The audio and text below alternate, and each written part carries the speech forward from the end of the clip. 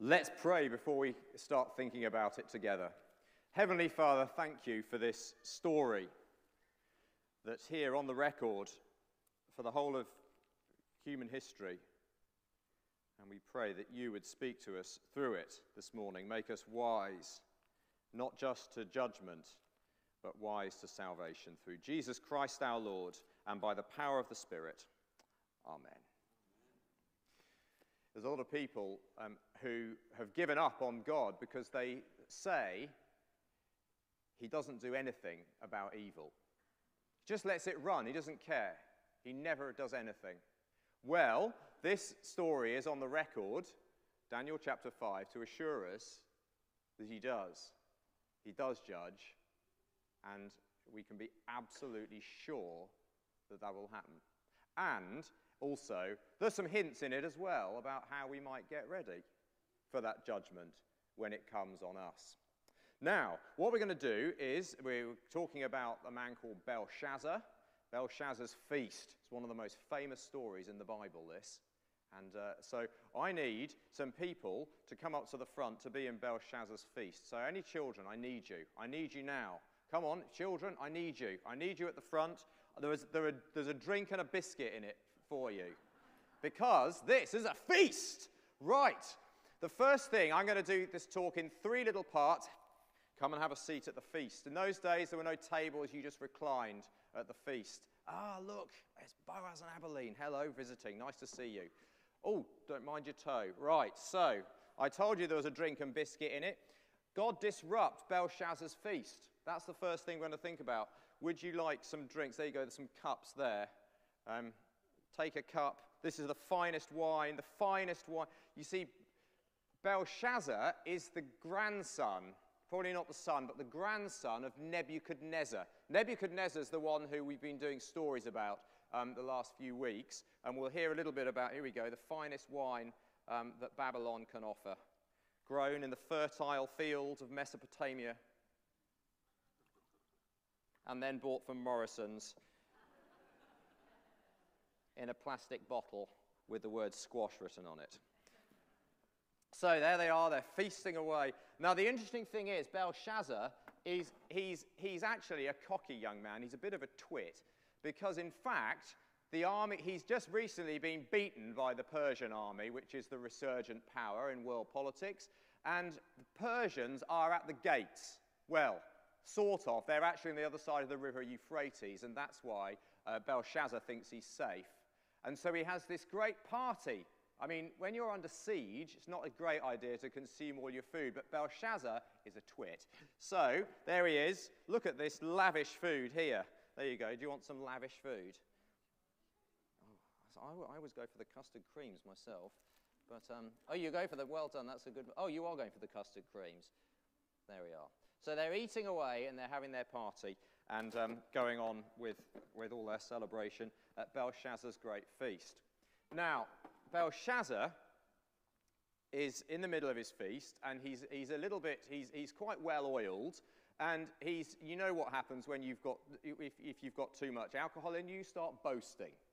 So, oh, look at me, I'm great, aren't I wonderful? Look at all my women, look at all my soldiers, look at all my, and then he thinks, these cups are a bit boring. Do you like your plastic cups? They're a bit boring, aren't they? Because he suddenly remembers we've got some really nice cups in our special cupboard.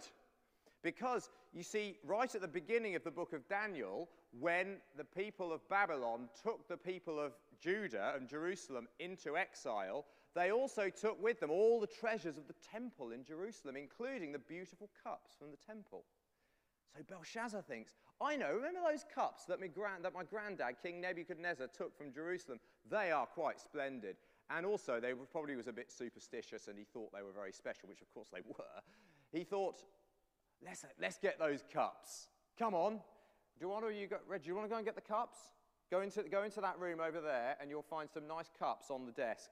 Go and get them, and bring them through. So he sends his servant to go and get the cups, and through they come. Have you got them? Can you find some nice cups there?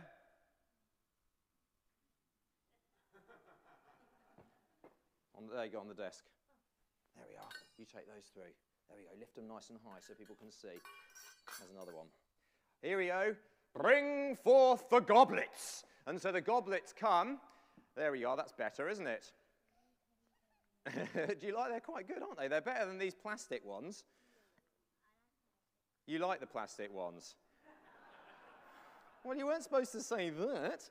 That's ruined my talk. No, it hasn't. Don't worry. Look, what we'll do is we'll give you some... well, I'll tell you what, you can pretend. So they were drinking... Well, I tell you, I'll do it. Here we go.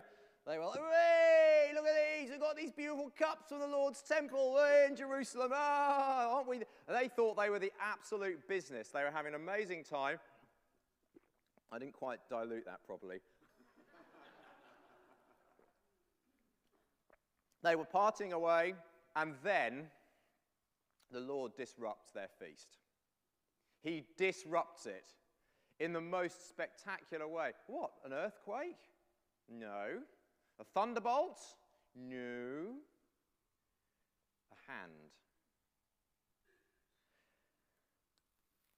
A few weeks ago, we went up to watch Back to the Future, the musical in London. If you haven't been, it's brilliant. The special effects are amazing. They're nothing, though, compared to what we have this morning.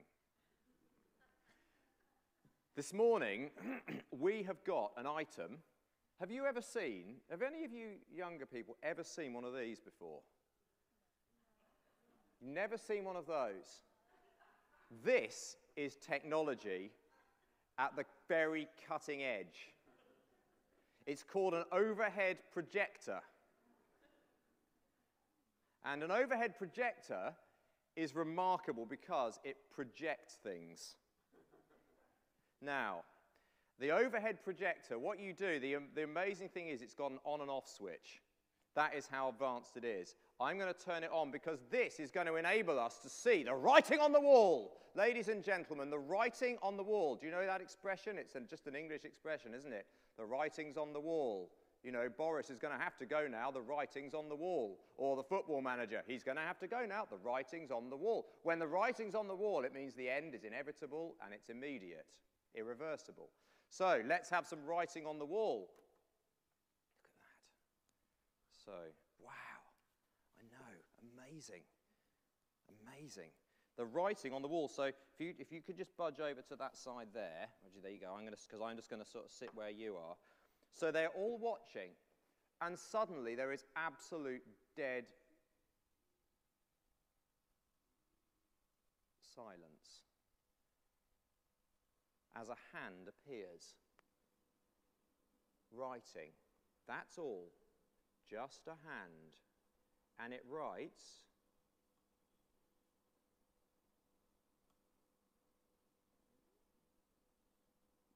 do you recognize the writing?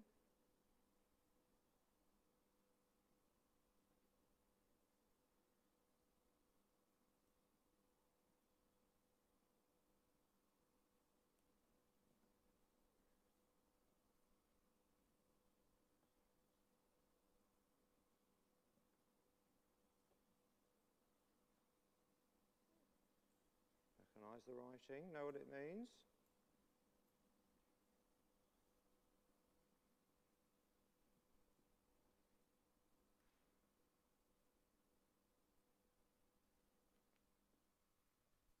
The writing's on the wall. That was all it took. A hand. And suddenly the most powerful man in the world is absolutely riveted to the spot. We read in the text that his knees are knocking together. He is physically in a state of complete shock because he knows that this cannot be good. His conscience has been asleep all his life. His inner sense that he's okay suddenly is disrupted. He's woken up and he realizes that this writing cannot be good news for him. It must spell his doom. But he has no idea what it says. He calls all his chief magicians, enchanters, astrologers, the greatest philosophers of the kingdom, and they come into the banqueting hall and they see the writing and they say, I have no idea what it says. How How terrible to know, as Belshazzar does, that the judgment is against him, but to have no idea what it says. The Lord knows how to disrupt. My, he knows how to disrupt. When he grabs somebody's attention, there is no wriggling. The Lord disrupts Belshazzar's feast. Now, children, come to the front again, quickly. Come up to the front. Now, there is somebody in this church who has the name of the hero of our story. And I want you to go and get that person. And that person already is going to be looking a little bit awkward, because I can see him out of the corner of my eye, but I know that he's a good sport. Shall I give you a clue? He's got his head buried in the pew. Can you see the guy over there with the head buried in the pew? Does he want to come up, or is he absolutely dying? He doesn't want to come. All right, we'll let him off. We'll let him off. Is there anybody else called Daniel in the house? Is there another Daniel? No other Daniels in the whole house? No. Thankfully, there was a Daniel. There was a Daniel in the kingdom of Babylon, and the person who remembered it was not Belshazzar and all his young fellow twits. It was the old, well, she was probably a generation or two older than Belshazzar. She was a retired queen. She remembered that there was a man called Daniel. He could read things. He would be able to read the writing. She says, bring in Daniel. He's one of the people from Jerusalem. And Belshazzar's probably going, oh no, Jerusalem. Because, of course, he's already mentioned Jerusalem that night, hasn't he? Do you remember? The cups. He knows that there's an issue between him and the God of Jerusalem. He knows it. And now, this man from Jerusalem is going to come, Daniel. And so Daniel is brought in. And Daniel, he can tell the king what the words mean. But before he tells the king what the words mean, he has got a bit of weighing to do. He's got a bit of explaining to do. The Lord is about, through Daniel, to weigh Nebuchadnezzar in the balance. Let's turn this off, because Daniel's not going to get to this for a while. When Belshazzar was a little boy, I suspect that he probably looked at the family photo album. If anyone find the family photo album, by the way? Is the family photo album there? The Royal Photo Album of Babylon. Oh, look, it's come up on the screen. Can you have a look, please? Have a look at my photo album. Where's my photo album? Anyone spot it? The Royal Album? I think you need to look up a bit. No, not up there. There it is. The Royal Album of Babylon. Let's have a look together at the Royal Album of Babylon. This is what Belshazzar knew. This was just part of the family story that he would have known full well. Let's have a look at the first picture there. Let's have a look. Do you remember that story with the fire? There's Nebuchadnezzar. He was the king, and he said that everyone had to worship him. But there were three men who said they weren't going to worship him: Shadrach, Meshach, and Abednego. And Nebuchadnezzar said then they had to be thrown into the fire. He threw them into the fire, and when they went into the fire, what did they find? They found that there weren't three in the fire. There was another one in the fire. There were four in the fire, because the Lord God, the Son of the living God, met them in the fire. And Nebuchadnezzar knew it. Nebuchadnezzar had learned that. It was part of Belshazzar's family photos. He knew. He knew all about the Lord, the God of Israel, and that he was the great Savior and the great rescuer. Let's have a look at the next picture in the photo album. This one, King Nebuchadnezzar. It's quite a long old name, that, isn't it? I always spell it wrong. Anyway, King Nebuchadnezzar, there he is. That was a picture of him looking over the city of Babylon and saying, oh, how great all this great city is. What a wonderful city I've built. Aren't I marvelous? And that was part of the family photo album. But then something terrible happened. Remember, he had a dream. Adam did this last week. He had a dream, about how he was going to be humbled and how he was going to, well, he was going to go really low. He was going to start eating grass like a cow, I suppose. There's the next picture. Look, that's what happened. They all knew that was the same Nebuchadnezzar, the one who thought how marvelous and wonderful he was. The Lord brought him down and low, so low that he became almost like an animal for a few years and started eating the grass. And so he was very odd. People. People don't eat grass. Exactly, you're exactly right. People don't eat grass. But Nebuchadnezzar, the Lord brought him down so low that he actually started eating the grass. He was behaving like an animal. So there he was. And then here's the next picture in the album. Let's have a look at the next one. Let's get it up. Where's it gone? Is there another picture?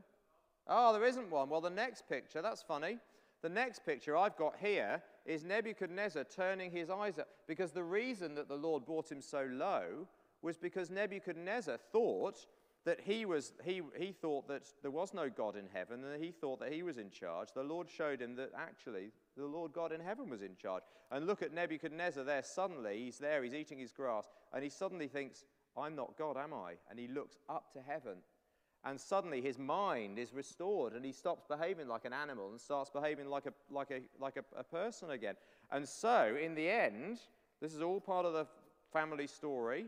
There's a picture of Nebuchadnezzar saying, can you read that? Now I exalt and glorify the King of heaven. Now I exalt and glorify the King of heaven. So, that was all in the family story. They all knew. In the family, Belshazzar knew full well that the kingdom he ruled over had been given to the family by God. He knew full well that he wasn't in charge, but that the Lord was. He knew it all. And yet, it was as though as Daniel puts it, he said, you have defied the Lord God, even though you knew all of this.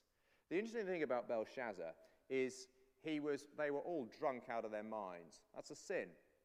There was a whole load of sexual immorality going on. That's a sin. But Daniel doesn't home in on those things.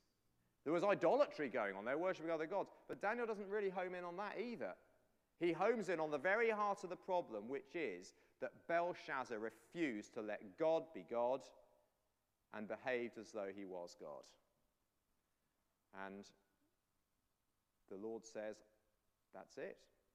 Have a look at verse 23. Have you got your Bibles there? Let me read verse 23, because the thing is about verse 23 is that it's all very well to go like, oh Lord, why don't you come and do something about evil people? Well, how would it be if you were weighed against verse 23? Where has it gone? Verse 23. It says at the end of the verse there, you did not honor the God who holds in his hand your life and all your ways. You did not honor him. The God who gave you your every breath, you didn't honor him. Now, how would you do if you were weighed against that? Because, honestly,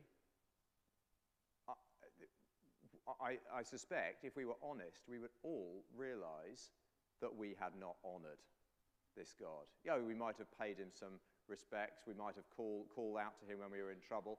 But actually, our heartbeat is not to honor the God who holds our life in his hands and all our ways. It is not to honor him. And so actually, the problem is with this story, it's easy to go, oh, Lord, thank you that one day the Putins of this world will meet the hand of God in judgment and will be weighed and found wanting. Yes! Yeah, but what about me? Do I honor him? No, not really. Not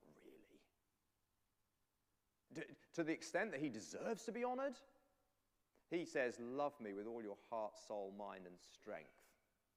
Well, that is a far cry from what any of us actually do. If we were weighed like this, I think all of us would be found wanting. Right, Daniel is ready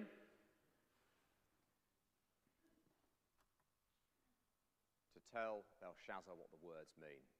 Can you three children come up to the front? Because, as it happens, I know there are 4 words there, but actually Daniel says there are really only 3. And the words are Mene, Mene, Tekel, Upharsin.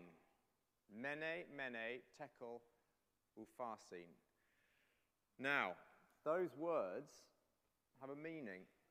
There's various meanings. If you look in your Bibles, if you want to look when you go home, the footnotes tell you the words have double meanings, in some cases triple meanings. I'm not going to go into the very depths of it now, although it'd be nice, but I'm not going to. But they have multiple layers of meaning.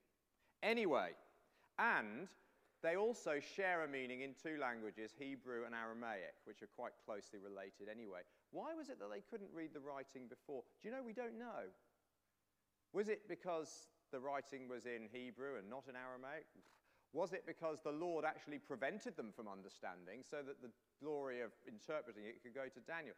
We don't know. Or was it they could read the words, but they had no idea what the words meant? Because the words mean numbered, weighed, divided. Numbered, and when they repeat the word twice, usually that just is a way of saying it really is numbered. Numbered and finished. That's why they say it twice. Numbered. Look, I've got something to do with numbers here. Where's the thing to do with numbers? Looks behind you, Abilene. What have you got there? Behind you, you're going to take the abacus. Numbered. You've got an abacus. Yeah, well, they're very useful for helping to count. So the Lord says to Belshazzar, I've numbered your days. I know the number of your days. And they have been brought to an end, and now finished. Final whistle, gone. Finished, it's the end. Numbered. Do you want to hold on to the abacus there, Abilene? Numbered. Weighed. Tekel. Weighed. Look, I've got some scales here. Look, that's how much it weighs. So at one end, you've got God's holy law. Love the Lord your God with all your soul, all your heart, all your mind, all your strength. Love your neighbor as yourself. Belshazzar, how have you done with that? Have you humbled yourself before the Lord? The Lord says, no, I've weighed you. You haven't done that at all. You've been found wanting. Look, here we go. Says Nebuchadnezzar. Look, so if it's heavy, if it balances, then this arm here would be even. I'll try and make it even. It's quite hard, actually. But Belshazzar, when he's weighed, doesn't even register. Doesn't even register. You've been found wanting. You've been numbered, game over. You've been found wanting. Who's going to have the scales in their hands? Okay, there you go. I think you're going to wish that you had the next one in your hands, because I think that Boaz may just have landed the good one. And then, Mene, Tekel, Upharsin. Sword, I told you. You were too eager, because that means Boaz is going to get the sword. Okay, and your kingdom has been divided. Upharsin has been divided, because Perez means division in Aramaic, and it's also in Hebrew. It's the word for Persia. And it's who's going to divide the kingdom? It's going to be that combined, united kingdom of the Medes and the Persians, in the person of Darius and Cyrus, are going to cut your kingdom in half, and they're going to divide. It's going to be ruled over by 2 powers. And so there you go. You're going to hold the sword. Boaz is like, yes. There you go. It's not that sharp. I can assure you, it's not sharp. So, Mene, Tekel, Upharsin. It is game over. And it's very sobering. God executes Belshazzar's sentence. So that very night, we think, does the Lord, do you ever do anything? Well, this is on the record. Yes, the Lord does do something. That very night, the Persian armies managed to breach the defenses, They get across the river, and they enter the city, and they find their way right into Belshazzar's very palace, and Belshazzar is slain that night. Gone. It's terrifying. It is terrifying. The Lord and his judgment, it's real, and he does not mess around. And in the end, whether in this life or whether we are catapulted into that judgment by our own death, the point will come, a point of no return, when the writing is on the wall, where it is inevitable, immediate, irreversible, and that's the end. Now, I asked a question a moment ago. The question was, who can stand? If God was to weigh us, whereas you've got the scales there, if God was to weigh any of us, then against his holy law, against his own perfect character, what would happen? Well, all of us actually would be found wanting. All of us would be found wanting. So you could say, well, the message of this chapter is that we've just got to humble ourselves before the Lord God. Now, that is true. That is true. But if we think that we can humble ourselves before Almighty God enough to be accepted and to be weighed properly in the balance, then we're wrong. We can never, actually, we can never humble ourselves enough before Almighty God to do that. It can never happen.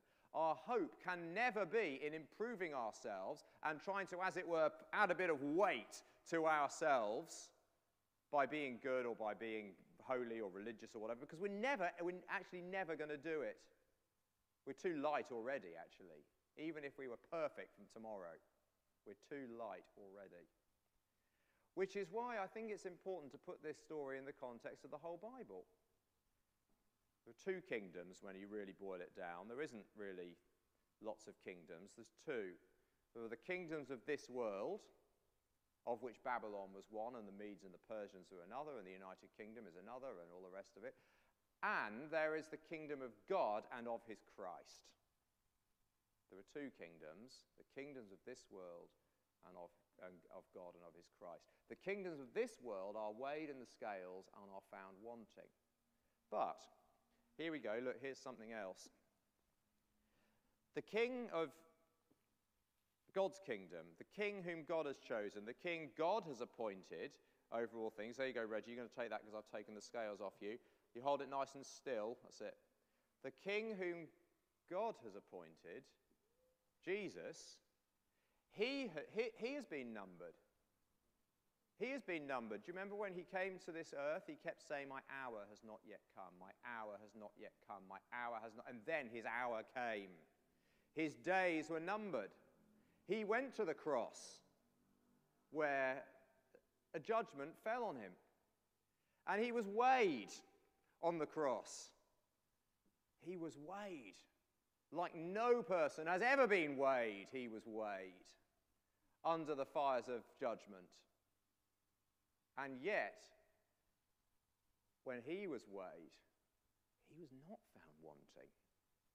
Uniquely, of all people, he was not found wanting. The kingdoms of this world, they are numbered, they are weighed, and they are destroyed. The kingdom of God in Christ, it is numbered, it is weighed, and it stands forever. And so the question is not, can I, Tom Parsons, or whatever your name is, can I put on enough weight before God by being, as good as possible to get there and to be, to somehow count and to weigh and be all right in God's sight? No, you cannot stand. The only way to stand is to stand with, there's the cross, is to stand here with Jesus at the cross, where he was numbered and weighed and accepted. We stand with him. Then we can know that we are accepted and that we are part of the kingdom of God. Even though, actually, we in so many ways, we're actually very like Belshazzar. But when we stand with Jesus and trust in him and put our dependence and reliance on him, then we can stand. So let's pray. And I think, this is serious, because none of us can stand. You may be thought all the time, yeah, I can stand if I just make myself good enough. You can't. You come to Jesus and ask for his mercy. That's the only way. Heavenly Father, we thank you for warning us through Belshazzar that in the end you do come in and judge, that there is a weighing. We thank you that one man has been found worthy. One man has been weighed and accepted, and his name is Jesus. And so we place now our trust in him and ask that through him and through faith in him, we would be forgiven for the dishonor that we have paid your name, and that we would be found justified, forgiven in him. We ask this, Father, in his name. Amen.